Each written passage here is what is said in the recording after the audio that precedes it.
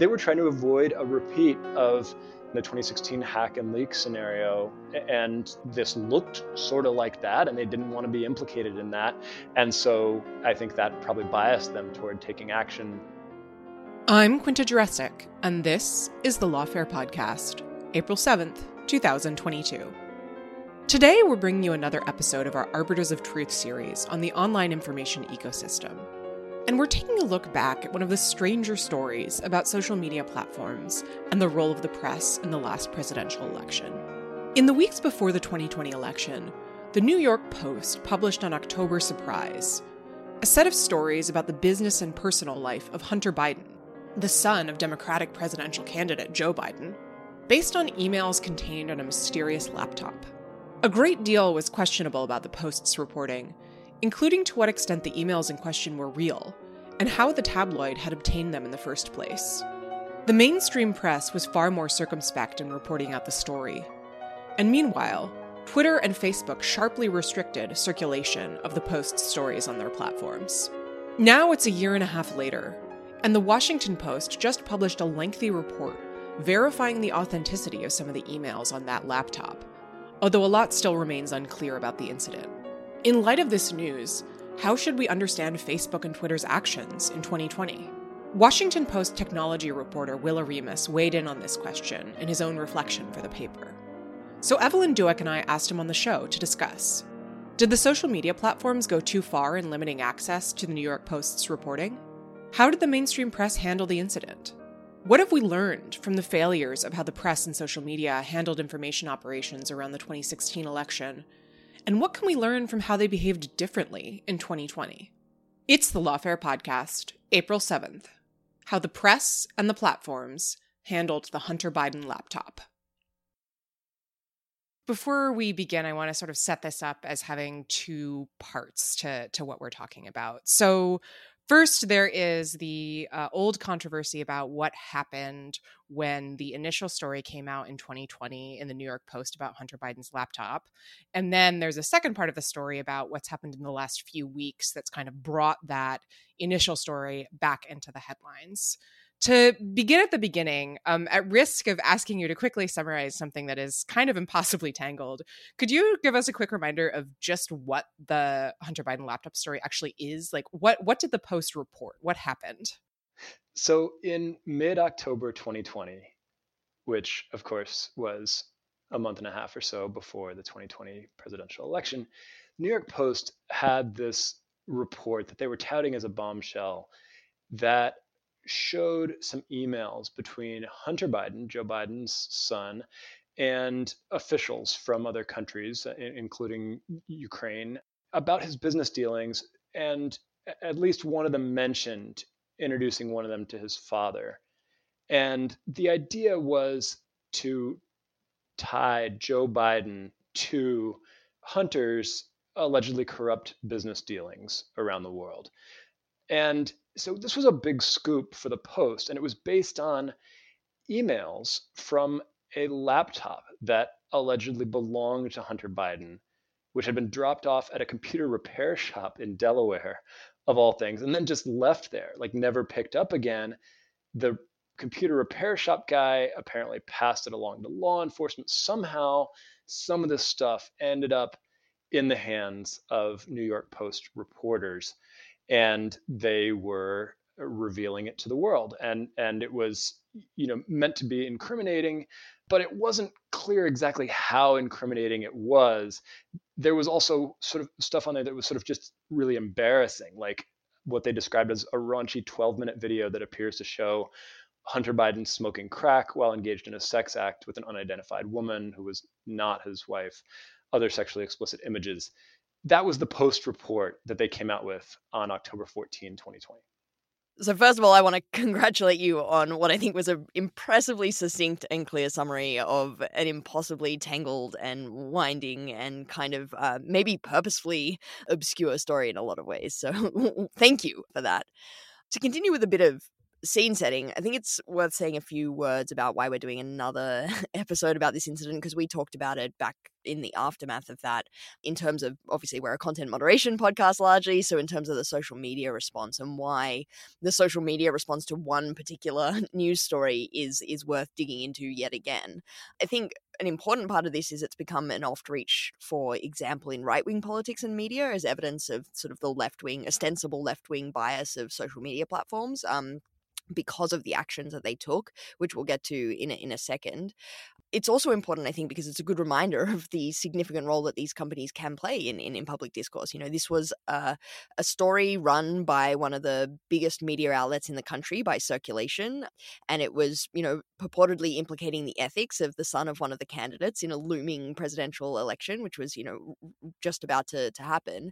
And the social media platforms, two of the major ones, impeded the circulation of that story with basically little explanation until sort of after the fact. And I think in that sense, it's a good case study of a lot of the questions that are raised by some of these really tricky issues of politics and content moderation. So with that sort of run up, I'm hoping, Will, could you give us a little bit of an overview of what those platforms did and why it sort of caused a lot of consternation and got a lot of attention at the time? Yes. So the most noteworthy response was from Twitter. What Twitter did was to actually prevent the sharing of the link to the New York Post story, meaning you or I couldn't even link to the New York Post story on Twitter, and to lock the accounts of those who did, including the New York Post. So the New York Post's account was locked. The accounts of a White House press secretary, the Trump campaign, a Politico reporter, Jake Sherman, had his account locked for sharing a link to a New York Post story. So that in itself is really unusual, because generally the social media platforms, as you all know very well, are taking action against stuff that is so bad it wouldn't have made it into a normal media platform. Rarely are they actually blocking the sharing of reports from established media outlets, which have their own processes for vetting material.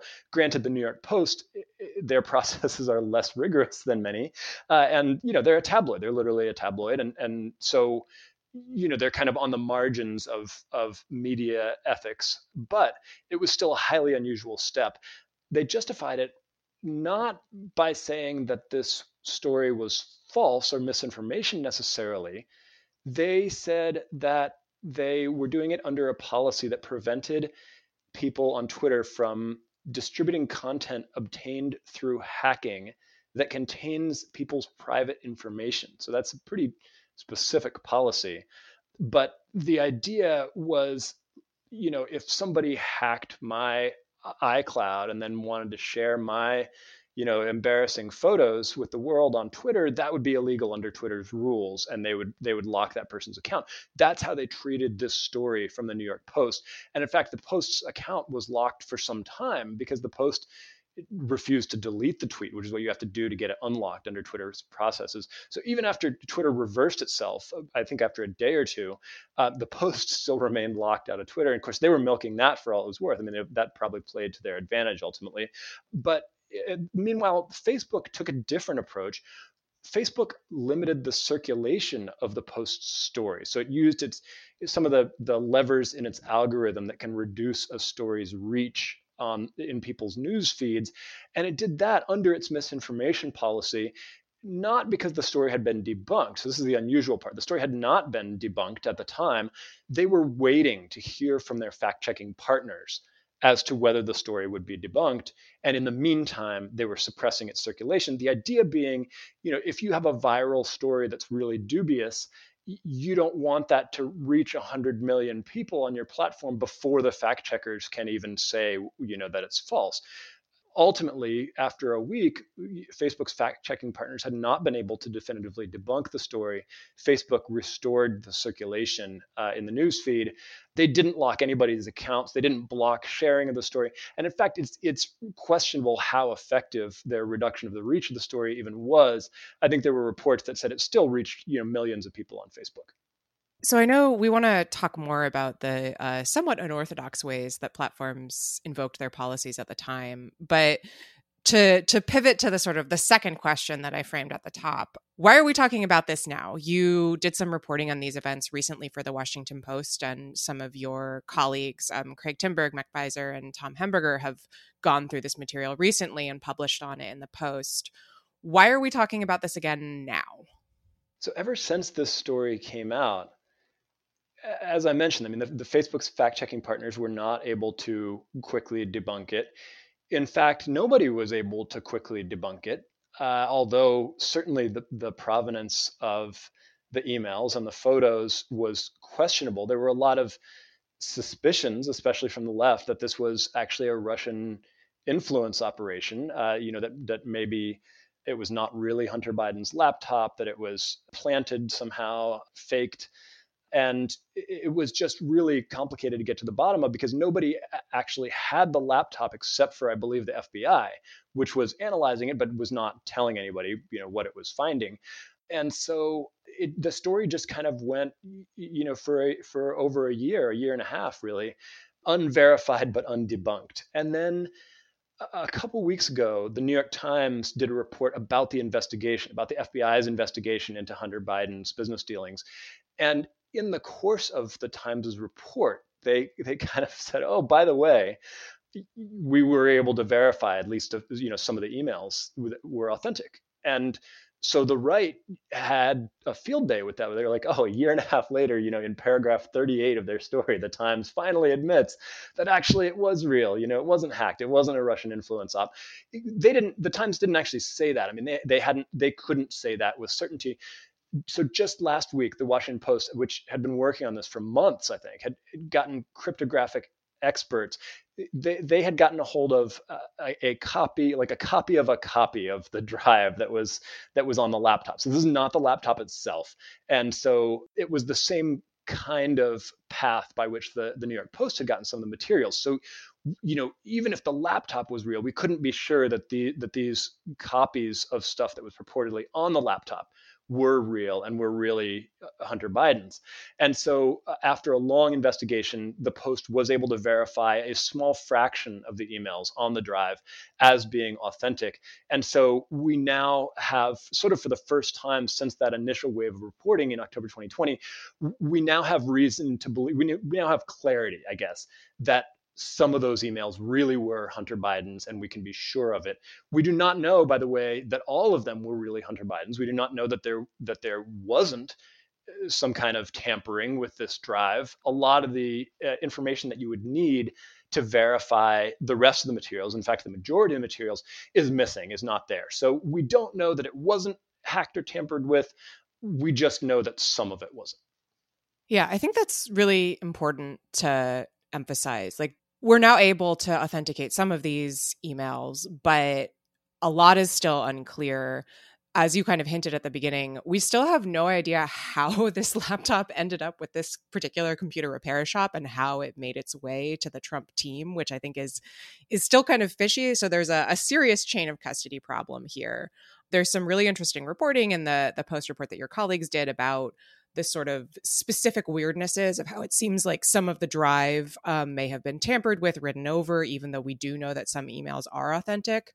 And there's also a report that's public that the U.S. intelligence community made public after the 2020 election that identifies Rudy Giuliani, who was sort of shopping the laptop around, not by name, but it's clearly him, as a way that Russia was trying to sort of launder anti-Biden narratives in the run-up to 2020. So there's, if perhaps before it was unclear whether any of this was true, now it's clear that some of it is true, that there really, there are questions about the ethics of some of Hunter Biden's business decisions, but there's also this, very, very weird question marks hanging over this material still. Yeah, and so I and Cristiano Lima, who writes our Tech 202 tech policy newsletter for the Post, did a piece last week in light of the new Washington Post reporting verifying some of the emails that just looked back at the content moderation decisions that the platforms had made in 2020. We tried to talk to Twitter and Facebook, and neither of them wanted to comment on it, maybe for understandable reasons. This has become sort of a landmark in their history, as you all pointed out. I mean, this has become a touchstone for people on the right who think that big tech is deliberately tilting the playing field and censoring information that's harmful to Democrats. Yeah, it's like digging up old wounds, pushing on the bruise, because it's not only that this was so highly politicized and has become such a punching bag for the right, but it's also like such a mess. The way that they handled it, I think, in many ways was pretty embarrassing. In terms of the way that they justified their decisions. You know, you talked about the fact that Twitter at first invoked its hacked materials policy, but you know the problem with that was twofold. First of all, it wasn't clear that the information was hacked, but also even if it was, the policy written at the time had an exception for press coverage in order for the press to be able to make their own editorial decisions on what to cover. And many people on the right noted, for example, that Twitter had not applied the policy in the case of New York Times stories that had just recently come out about President Trump's tax returns, the provenance of which was also unclear. Twitter later sort of quote unquote clarified its decision as being based on actually its personal information policy, as well as the hacked information policy, because Hunter Biden's email address was visible in some of the photos. And then it, as we talked about, changed course again, lifting its ban entirely. And Twitter CEO Jack Dorsey said, the company's communication around its actions was not great, which I think was a bit of an understatement. I remember watching Twitter that day, just like it was all a bit of a mess. And then, as you said, Facebook took a different tack and downranked it because of it being eligible to be fact checked. The problem with that decision was that Facebook had never made that kind of announcement before about downranking a story before it had been fact-checked rather than after it had been independently fact-checked. And it was sort of unclear what any of the words in its announcement meant. Like, it was unclear what reducing its distribution meant. As you pointed out, there was reporting following in the next few days that showed it actually still got plenty of distribution.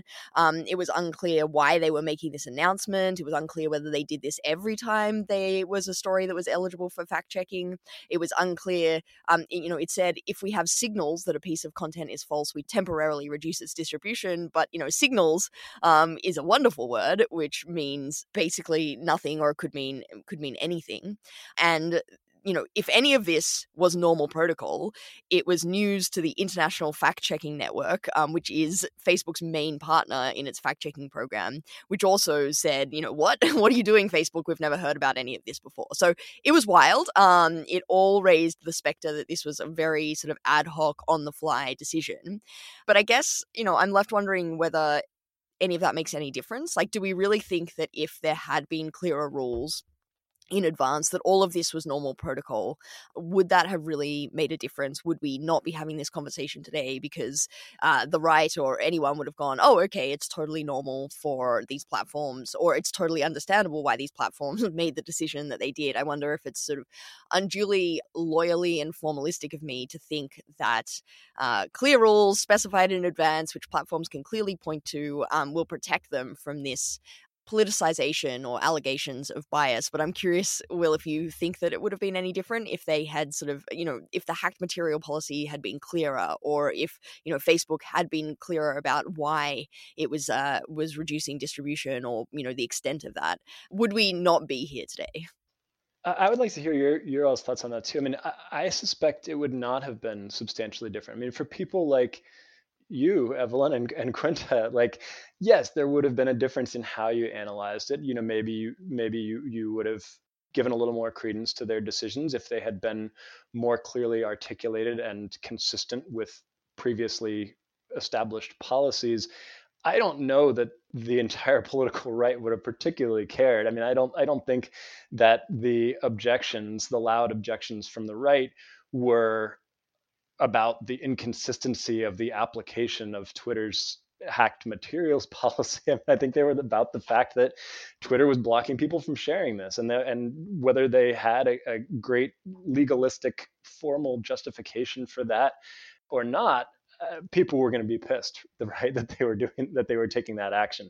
It's interesting, Evelyn, I was reading one of your recent academic papers, which is about this issue, right, of whether platforms' content moderation policies really are best viewed as being a set of legalistic rules that where they just call balls and strikes over and over again, or whether they're something more complex and dynamic than that, which you I think I agree with you making the case that it's the latter.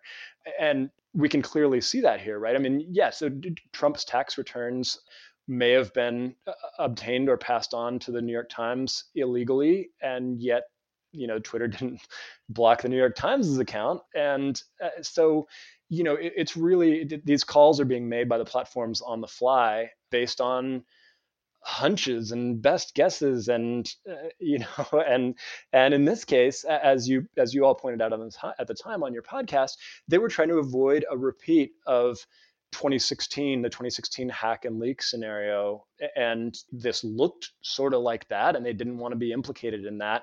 And so I think that probably biased them toward taking action, including actions that weren't necessarily fully explicable according to their pre-established policies. There's one point to make. I do want to hear Evelyn's thoughts here, but I believe that the Times has actually explicitly said that it obtained the Trump tax returns legally, or it obtained it from people who obtained them legally, which I think is an interesting wrinkle here. I mean, and if we want to talk about sort of strict procedural ways to draw distinctions, that's one that we might draw here as well. Good point. Thanks for pointing that out, Quinta. Yeah, you've done an impressive amount of homework to appear on this podcast. Thanks, Will. I mean, this is a kind of... I find myself in an awkward position here in terms of thinking this through, because on the one hand, I completely agree with you that I doubt it would have made any difference to the way that this has become such an icon of left-wing bias on platforms to the right. But on the other hand, I talk a lot about, I think, the importance of having clear rules specified in advance that sort of platforms can point to show that they're not just doing arbitrary decision-making.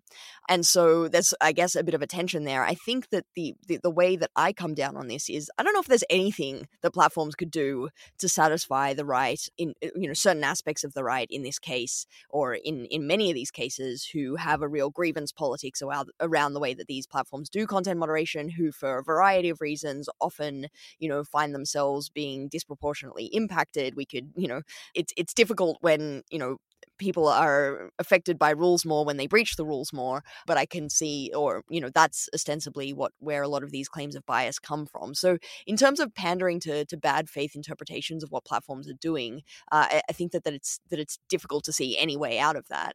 And speaking to maybe people like me, but also sort of the broader, longer term interest of saying we have these clear policies, I still want to believe in that. I still want to believe in the idea that this could have been handled so much better, and maybe it would have made a bit of a difference on the margins. Like the complete flailing and the complete exceptional nature of it, at a moment, I think, the atmosphere of that time was so tense, and everything was so politicized. I really think that it made such a mess of it that I do understand why this has become...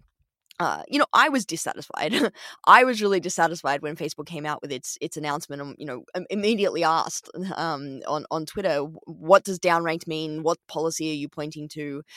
Twitter's complete flailing that, made it look much more arbitrary. And I think that if we don't sort of hold on to that, we sort of lose the whole enterprise of finding accountability for these decisions that they're making. We might as well just give up and say, well, sure, make ad hoc decisions case by case, which really, I think, undermines the project of finding ways to make the systems that they have accountable. And, it's not necessarily about individual cases. It's about finding a way, as you said, Will, I've written and thought about this a lot. I don't want to focus on individual cases because I think that's somewhat a fool's errand. But I do think that was part of the problem here was the problems that it highlighted with the systems that these companies have in place. We didn't know anything about Facebook's system for fact checking and how it implements that policy at a systemic level.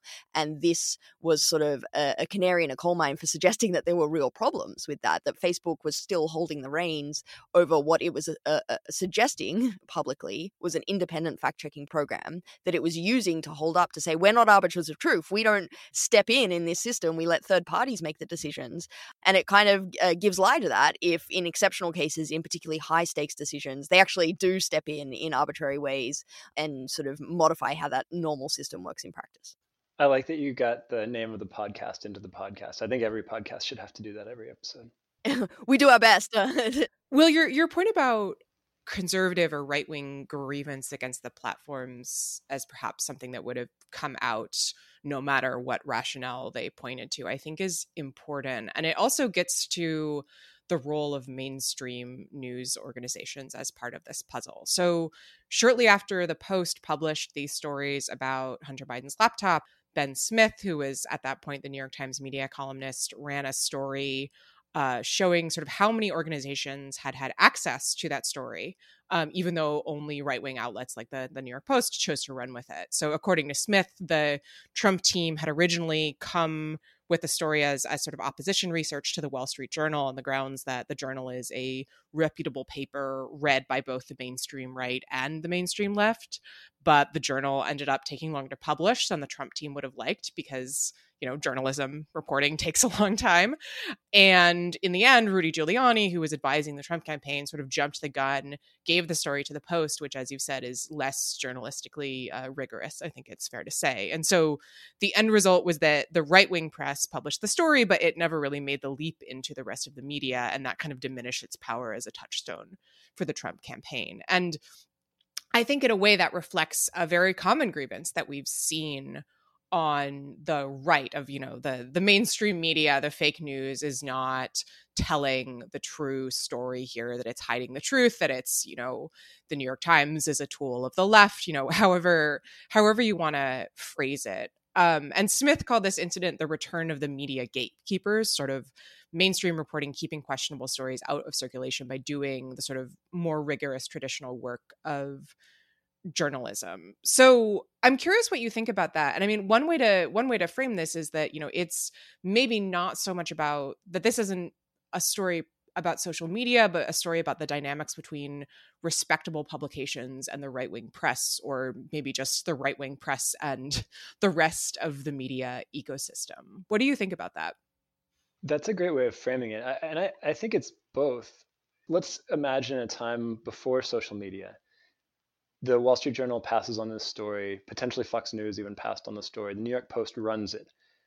It's, you know, the story itself, like, okay, the existence of a laptop with like sex tapes on it is pretty salacious. Like, and then, you know, the fact that maybe Joe Biden met with some Ukrainian associate of Hunter Biden, that's a story, but it's not an earth-shaking story.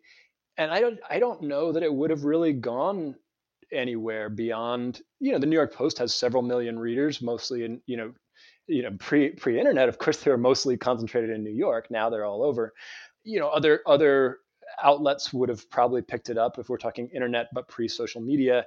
But it really would have, I don't think it would have gone very far. And so I think the gatekeeper theory would have been correct. The fact is that social media does exist and that the story got circulation on social media before the platforms took action, that probably, you know, already before Twitter and Facebook had done anything in terms of content moderation, they had probably already caused that story to reach exponentially more people than it would have if Facebook and Twitter didn't exist. And among those people are other parts of the traditional media ecosystem, including cable news, Fox News hosts. And so, you know, Tucker Carlson, Sean Hannity would have been talking about this story to millions because they had, you know, their staffers had seen it on Twitter, had seen it on Facebook, would have been talking about it to millions. It would have, I think, pervaded at least the conservative media sphere. You know, it did, but it could pervade the conservative media sphere. But I mean, it went farther because of social media, even within the traditional media, than it would have without social media. I think that's a hypothesis. You know, the fact is that social media, like traditional media outlets like the Washington Post and the New York Times and the Wall Street Journal, they have the luxury of saying, let's wait on the story. We don't know. We can't verify it. We can't debunk it. So let's just not run it right now. But social media doesn't have that luxury. They've set up for themselves a world where stuff is going to get widely distributed on there, and either they're going to let it happen or they're going to not let it happen, and either one is a choice, right? They don't have the choice to just ignore it. And so that's a problem that they've created for themselves, and I think that's really at the root of the problems with the actions they took, is that they were forced to make a choice in the moment because their systems are designed to make viral stories go wild and reach a huge audience in real time. And so they have to act in real time, even if there's not enough information for them to know what action to take. And so they're forced to take decisive action on the basis of indecisive information. And I think that's sort of the root of the problem. Yeah, that definitely seems right to me. It's hard to define what Twitter and Facebook did with respect to this story as anything other than like an editorial decision, like we might see at a media outlet. They sort of judged the content of the story and made an editorial decision that seemed quite specific to this particular story, not just sort of a broad brush decision that they make in all similar cases like this, and made an editorial decision about how it should be treated on their platforms. And I guess in thinking about lessons learned or possible takeaways from this, and maybe we can think about that more broadly and come back to it, but I think that one of them might be thinking about the different roles that different media, quote unquote media, defined broadly to include both the mainstream media and the social media platforms, might have in thinking about the information ecosystem based on their different capacities. Like, there's no particular reason why these platforms should have good resources or expertise to judge these kinds of stories. I think this comes up in a lot of different contexts. One other context that this has come up recently is in the context of personal information, like when a mainstream media outlet or less mainstream and borderline fringe media outlet publishes personal information of a particular person. What should platforms do as that information goes viral or gets a lot more attention on their services? And it's difficult to just say, well, they should rely on the gatekeepers of old to make these decisions, because obviously they are amplifying the harm from promoting disinformation or personal information on their services. At the same time, for all of the reasons that we've talked about today, it's difficult and uncomfortable to say that they should be making these kinds of editorial decisions when it's not really their expertise. I guess one answer that many journalists point to would be for them to hire more journalists so that they upskill in this area. Another answer might be that we ask different aspects of the media to focus on different kinds of risk vectors. So Alex Stamos, I think, had a tweet thread recently about this, saying that maybe gatekeepers of old can focus on these kinds of problems, which they are well equipped and have for a long time been thinking about these kinds of editorial decisions, whereas platforms are in a much better position to evaluate similar kinds of risks that we saw in 2016 around coordinated inauthentic behavior, my favorite term, whatever that means, things like fake accounts, things like setting up situations where they polarize communities and things like that, and amplify either disinformation through manipulated means or whatever it is. Those are the kinds of things that platforms do have good quote unquote signals. Those are the kinds of signals that they are well equipped to monitor. And they're not so good at monitoring the quote unquote signals of these kinds of things. I don't know if that sort of, whether you think one way or the other. I mean, as an aspect, as a, participant or, member of the media, the old guard of the media, whether you have a judgment of the expertise that social media platforms have in this area and whether you feel comfortable also, making these decisions alongside you. Yeah, I mean, I think I defer to Alex on that. I talked to him for the story we wrote. I think that he's been in that position at Facebook where he had access to internal information about influence campaigns, propaganda campaigns. If he says that they have really good visibility into that kind of thing, I believe him. And certainly, I think they should. I would like to see them share that information. Instead, what we saw in this case was, I've gotten hints from sources that these platforms have back channel communications with law enforcement, maybe with the FBI, and that they may have, I can't say this as fact. I mean, I think it is fair to speculate that they may have been in touch with some law enforcement contacts around the Hunter Biden story and gotten, you mentioned the word signals earlier, Evelyn, right? Is this great like weasel word. I mean, maybe some of those signals were somebody at the FBI saying, we can't verify this. Like you should be really careful about this. But we have no visibility into that. So I'm not sure. I guess I don't know. I don't know how helpful they were or could be in that kind of situation. But one thing that I did want to talk about and maybe get Quinta's thoughts on is this idea that by reacting so strongly to the Hunter Biden story, they actually took a story that would have been like, maybe more than a blip, but not a dominant narrative, and turned it into something bigger. The Streisand effect, where by trying to block access to information, you make people want that information more. This was Mike Masnick actually at TechDirt coined the term, the Streisand effect, when Barbara Streisand tried to cover up photos of her Malibu beach estate. I guess she tried to suppress those from circulating. And then of course, everybody knows about her beach estate. Was there a Streisand effect here, and did it make it into a bigger story?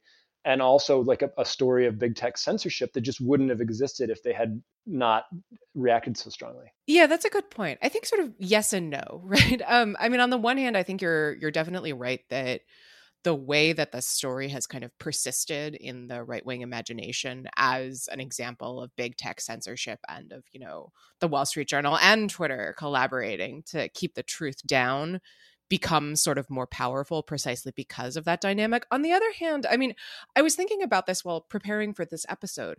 The story is really complicated. Like, even if you just look at the facts of what the New York Post is reporting, it is really, I mean, you have to follow up on a lot of different threads to figure out why what they're saying is supposed to trace back to Joe Biden. And some of those threads have to do with things that happened in 2019 regarding the sort of the narrative that Trump was trying to spin that got him impeached the first time around, when he was pressuring Ukrainian President Volodymyr Zelensky, who of course we now know in a very different capacity, to essentially make up false information about Joe Biden's involvement with Hunter Biden's work in Ukraine. And so the story is just like, it's really hard to follow. And I think I'm familiar with this in another context from the Mueller investigation, where I feel like I spent a long amount of time trying to get people to care about sort of details that were difficult to understand the context of because the story had become so complicated. And that was something that was true and important. And in this case, you just kind of have to be, very deep in the right-wing ecosystem to know, what Sean Hannity is talking about when he says the word Burisma and why it matters and why it's supposed to be bad. Maybe that doesn't matter. I think the people who are watching Hannity's show probably will take his word for why something is bad, even if they can't fully verbalize it. But it does seem to me like it's just, insofar as the Trump campaign was trying to reproduce the dynamics of 2016, where they could sort of wave Clinton's emails around as a kind of a signifier of bad, that this just wasn't as effective, that it was too confusing, it was too complicated, it was hard to track down. And I do wonder to what extent that really limited the effectiveness of the story, and would have limited it even if the platforms hadn't gotten involved. I want to go back to the issue of collaboration with law enforcement that you raised, Will, because I'm so glad that you raised this. It's one of my pet bugbears in this area, which is the opacity of these collaborations, and I rant and rave about it all the time, but it seems to me to get so little attention. In part, I think because it's assumed that maybe that's a really good thing for reasons to do with the stuff-ups around 2016 and the lack of information sharing, and you might think, or many people might think, that it would be good in this situation if the FBI was feeding information to platforms that justified a rapid response, or that enabled a rapid response in situations where they may have had absolutely no idea what to do or may not have been on alert. So it's a kind of uncomfortable drum for me to keep beating here, because it sounds like I'm like, don't collaborate, or raising concerns about collaborations that are really beneficial. But I think that there are a lot of issues here that are really unexamined and difficult ones. So, in the lead up to the election in in 2020, would relatively frequently get these announcements from platforms, not just to do with this story, but in general, saying that they were collaborating with both each other and with governments to counter election disinformation. And, when they were asked about what was involved at congressional hearings, platform executives would say vague things like, oh, we share signals. Again, signals, that wonderful word that's coming up a lot today, and they don't really talk about any of the specifics that are involved in those conversations. And, one of the reasons why they say they don't talk about specifics is it's classified information, right? Which seems right, but it's also totally unsatisfactory to think that these major vectors of information, of informing public discourse in the lead up to an election, are collaborating with government and intelligence services about the information informing the election. And so it raises difficult equities on either side in terms of thinking about this. To my mind, the downsides are sort of too significant and unsustainable that these relationships should remain completely in the dark without some kind of transparency and oversight. But, I'm curious if you've sort of uncovered any more about this in your reporting, or if you have thoughts about why this goes so unexamined in the broader discourse. Because to me, it seems to me to be sort of a glaring hole as we think about going forward about, what should the proper relationships be? What should the proper infrastructure be for this? Because this is an ongoing issue. This is not going to be a one-time story problem. This is going to be an issue every single election. And so how should we think about these relationships? Yeah, I mean, I think that's a great point. I think it's a drum worth beating. I suspect one reason it doesn't get more attention, at least from the mainstream media, is that there's not much to go on. I mean, we don't, they do keep this stuff pretty hush hush. They don't, and in the absence of facts, we would just be speculating about the nature of these relationships and these communications between the platforms and law enforcement entities. It might be nice to see some of the people who have worked inside these companies be a little more transparent about it. I mean, they're, the ex, trust and safety folks who are now in various think tanks, are probably in a position to shed more light on the nature of these relationships. And I would love to see them do that. I think, it also goes to this broader issue of when should social media platforms listen to governments, and which governments, and under which circumstances. You can certainly think of situations where it might be helpful for Facebook to hear from the FBI when it's trying to make a difficult call. You would also want them, I think, to treat what the FBI says with a little skepticism, a little grain of salt. I mean, this is something that the media has to deal with, right? Like, we reporters at mainstream media outlets talk to law enforcement officials. Sometimes we let them go off record to tell us stuff that they can't tell us publicly to help us make editorial decisions. But what they say isn't the be all and end all, right? We understand they are actors with their own vested interests, and we have to weigh the credibility of what they're saying as well. So and then when you get into governments outside the United States, to what extent should platforms in Ukraine be taking their cues from Ukrainian leaders as to how to treat certain stories? I mean, clearly Ukrainian leaders are in a position to know some things that the platforms don't. They also obviously have their own, important and valid agenda that they're pushing. And so I think that it's very murky in general what relationship platforms should have with governments. Yeah, I mean, if I'm remembering correctly, one of the many recriminations that social media platforms were tossing at the US government after the 2016 election was that there hadn't been adequate communication from the intelligence community about the threat of Russian election interference. And so the platforms were sort of flying blind. And I do think that transitions to another point I wanted to talk about, which is something we've kind of been circling around, which is to what extent both the platforms' actions in the Hunter Biden case and the way that the mainstream press chose to report on the laptop or not report is kind of a reaction to 2016. So you see in the platforms case that, there's arguably the backlash against tech platforms post 2016 is caused by the way that platforms were really exploited by Russian state-linked actors conducting information operations and didn't do enough. And so there's an extent to which I think it might be fair to say they were a little trigger happy this time because they really wanted to avoid a repeat of 2016 and 2020 and sort of shown that they'd learned their lesson.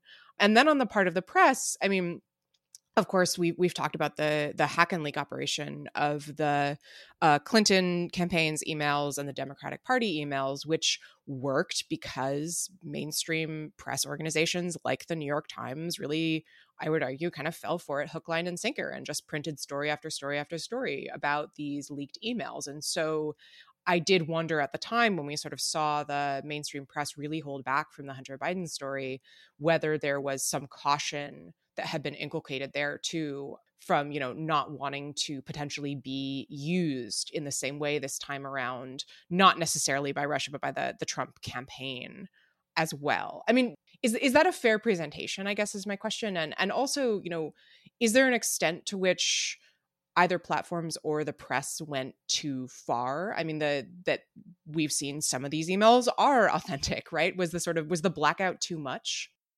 Yeah, I should caveat this first by saying that I wasn't at the Washington Post in either 2016 or 2020, and certainly can't speak for the Post's actions in either cycle. I was at an opinion magazine, and so I was basically an outsider to the process by which the mainstream media decided how to report the hack and leak in 2016 and the Hunter Biden laptop story in 2020. With that said, my impression is the same as yours. I mean, I think they were absolutely fighting the last battle, wanting to avoid a repeat of the same mistake. I was actually looking back at Lawfare's coverage in 2020. There was Janine Zachariah, who I respect, had an op-ed about the need to avoid a repeat of 2016 and what it would take to avoid a repeat of 2016. And in hindsight, we can now, knowing that at least some of the emails were authentic, we can look back and say, oh yeah, they overreacted. At the time, it was not clear, right? And I guess we're always fighting the last battle in some ways. I do think that the mainstream media's cautious handling of the Biden laptop story was justified. I mean, it's certainly in hindsight. I mean, it seems like they did a better job with that than they did in 2016. But I don't know. I mean, if you all have thoughts, I would be interested in those as well. I mean, I do think there is an aspect of overlearning the last lesson. At the same time, I'm struck as we revisit this now, a couple of years later, how little it seems to be that we seem to have learned from this story. There seemed to be this outcry. Dorsey tweeted this very apologetic thread about how inadequate their response had been, but their hacked material policy, by the way, still remains pretty ambiguous, and it's not always clear what it would apply to going forward. All of the terms that we have talked about that Facebook ostensibly relied on, signals, downranking, the level of effect that any of those decisions actually made substantively, given that it's still got so much circulation on its platform. All of the questions around relationships with law enforcement, it strikes me that we are no better off to answer any of those questions, have no greater transparency into them now than we did a couple of years ago, despite many congressional hearings. One was specifically called in response to this incident by Republicans, but of course, unsurprisingly, Congress people spent most of their time yelling at platforms rather than trying to get actual answers or demanding any kind of data or actual empirical evidence of what happened, which is so frustrating to someone like me that's really hungry for this information. So I guess long sort of ramble to say I just find this whole thing super frustrating, and I think it gets to the dynamic that you were sort of alluding to earlier in terms of the relationship between law enforcement and platforms, Will, which is like nobody's incentive is really to give a lot of transparency here, because the less transparency you give, the less we have to talk about. And so these kinds of things just sort of fade in our memory and, sort of dribble away. And we don't have, ongoing examination of a moment that I think was pretty embarrassing for platforms in their handling of it. So that's my main takeaway, which is we don't have any really substantive takeaways, and I'm pretty frustrated. Yeah, I mean, I think that ironically, platforms, I think, did a lot more self-reflection, again, from my perspective as someone who is sitting outside the mainstream, reporting organizations. Platforms did a lot more self-reflecting after 2016, I think, than, say the New York Times did, as I can tell, that not saying that they necessarily got it right all of the time, but, you really do see a shift and a kind of like, oh God, maybe we really do need to think about this more carefully, even if it often leads to overreaction. It's clumsy in all different kinds of ways. It's often not enough. What you see on the part of the mainstream press, I think, regarding 2016 is often a real defensiveness. And I'll give a shout out again to Alex Stamos, who has been banging this drum for a very long time. In part because of that, I do think it's interesting. I agree with you, Will, that I think that the press handled this a lot better than the platforms, in just sort of taking the time to actually report it through, think carefully about what to do with material that might have been hacked or tampered with, that it kind of, behaved in the way that we would want the media to behave. And I think there's been a lot of recriminations on the right about the Washington Post's reporting that we're discussing now, the recent reporting of, oh, well, now they say that the laptop is worth talking about. The reason is because, the Post was able to get the data, which Steve Bannon had refused to give them, and Giuliani had refused to give them in 2020. And they were able to look it through carefully and authenticate it. And that kind of work takes time, and that responsibility takes time. And I think that's kind of the way you would want to see it handled. On the other hand, we also have, I think it seems like the three of us all agree, platforms kind of overreacting and overshooting the mark. So I don't know whether, maybe we see that dynamic because platforms are forging, stepping ahead into new ground in a way that the press isn't. The press in a way is sort of doing what it's always done. But I do find that interesting and maybe a little bit hopeful when it comes to the question of what mainstream reporters learned from 2016. I would agree. And I would venture to say that Facebook's response, leaving aside Twitter's response, which I think we mostly agree was too strong, you could make a case that Facebook handled this pretty well too, the Hunter Biden story. I mean, reducing the circulation of the link because it's dubious, because it's important, because that this is the kind of salacious but questionable story that your algorithms tend to promote, because you understand that the role of the Facebook newsfeed is to make things like this go viral, pulling one of those levers back and saying, well, let's be careful about how viral we make this go until we can get some fact checkers to look into it. That's not the worst response. I think that's a reasonable response. And maybe, I think Evelyn pointed out that it wasn't clear that it was, that there was any kind of precedent for this, and Facebook didn't explain it well. It wasn't transparent. So certainly you could criticize it on those grounds, but maybe, to the extent there's any kind of lesson or solution here to this impossible problem of social media platforms like automatically making salacious but questionable material reach everybody and their brother before anybody can do anything about it. To the extent there is a solution, maybe it looks like what Facebook did and formalizing that and building out a sort of toolkit for making sure that you're not overly amplifying a really important but possibly false or possibly dangerous or story before you can find out whether it's true. So I would agree with that in principle, the idea that, these platforms are built to amplify things, to make them go viral, to work at speed. And as Quinta was saying, something that this shows is that all of this takes time.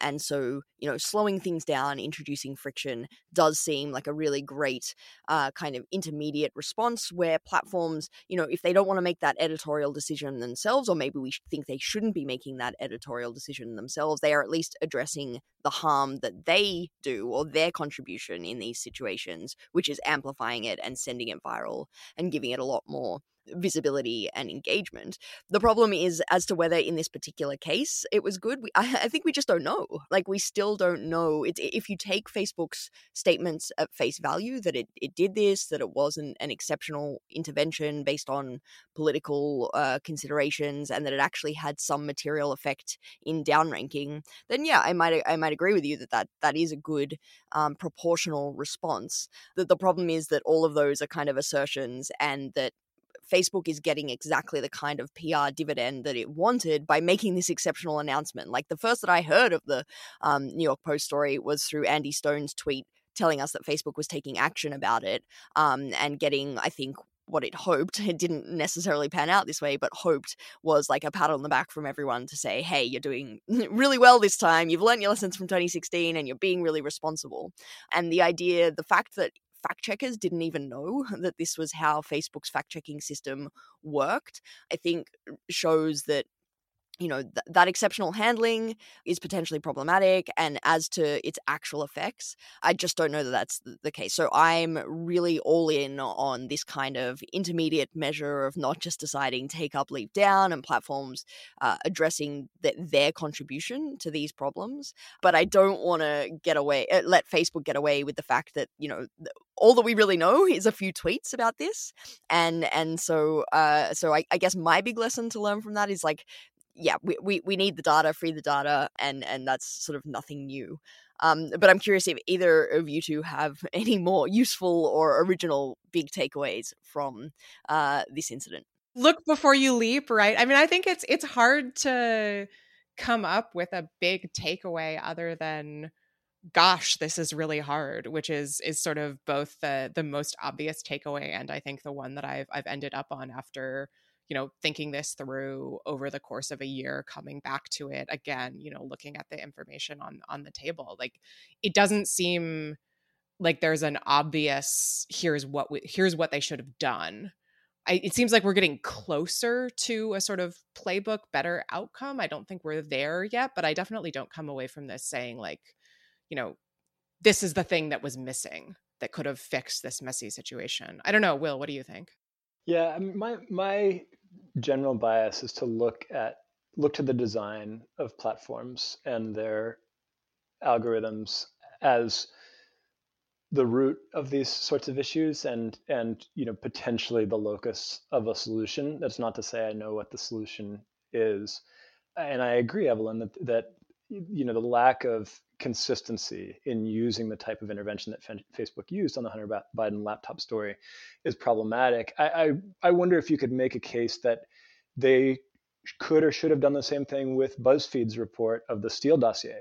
That was analogous in some respects, not in others maybe, but it was a media outlet reporting something that other media outlets had passed on because it wasn't clear whether it was true. And would it have been reasonable for Facebook to also limit the circulation of that BuzzFeed link while fact checkers look into it? I think that, again, I think that wouldn't have been the worst way to handle it. I mean, if you could develop a framework that made sense. And the danger there, I mean, I would love to see platforms think about ways that their algorithms can incorporate values like truth or the credibility of information or potential harm of information. They're so focused on the behavior of their own users and what gets shared, and that just biases them toward certain types of sensational material. I would love to see them incorporate signals. Oh my God.